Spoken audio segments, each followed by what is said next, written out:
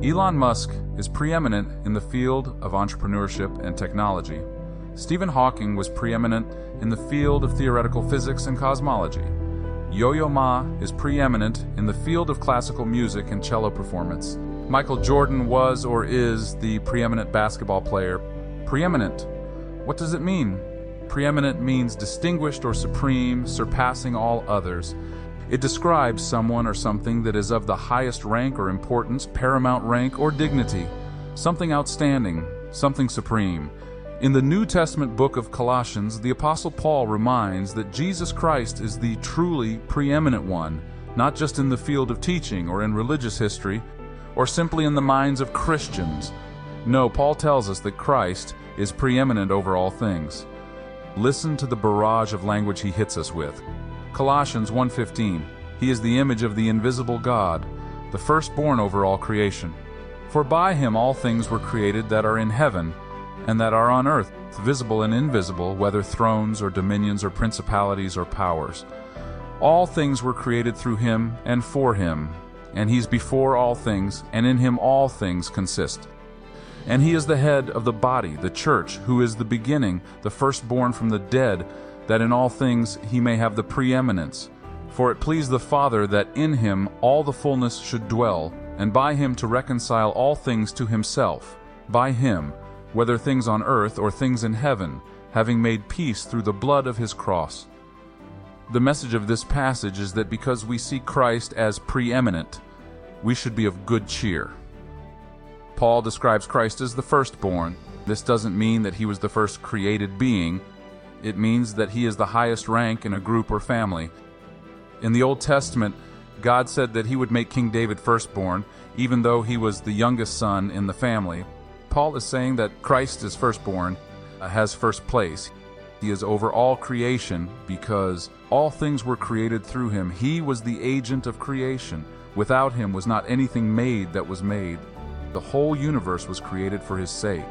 Psalm 2 tells us it is his inheritance as well. That means he owns it and rules it. The universe is the creation of Christ, and the church is his new creation. He is the source and leader, the head of the church. So this makes him the beginning, the firstborn over the physical and the spiritual world, and he is before all things in a hierarchical sense. Through his life, death, and resurrection, Jesus has completed the work of redemption and has made it possible for us to have a relationship with God. By placing our faith in him, we are united with Christ and filled with the fullness of God's presence. So what? What does this mean to us today? First, we shouldn't fear a changing culture. Listening to the news, we can think that the culture has lost its mind, and I think that it has. But we have a solid foundation in Christ that does not change. So our mission from the beginning of the church age hasn't changed. We seek to represent both truth and grace and truth, both at the same time, because the truth sets us free, and we need grace from the mercy of God, as all do. Second, we shouldn't fear the age of new technologies. Christ is the same yesterday, today, and forever. While technology changes and advances at an increasingly rapid rate, Christ remains constant and unchanging. We can find peace and stability in knowing that our hope and security are found in him. Technology should neither be the source of hope or dread.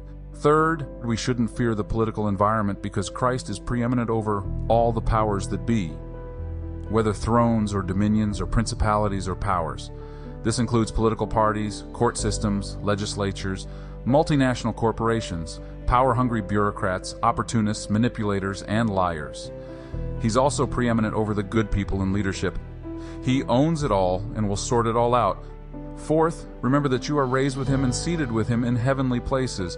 You should feel on top of the world, not at the bottom of the hierarchy. And last, rejoice in the reconciliation. Everything will be made right. Everything will be realigned. Everything will be put in its proper place, whether things on earth or things in heaven, because he has made peace through the blood of his cross. Do you see your Christ? Don't you know he is preeminent? Don't you remember what he has said? Be of good cheer. I have overcome the world. Liberty Church Audio, 2023.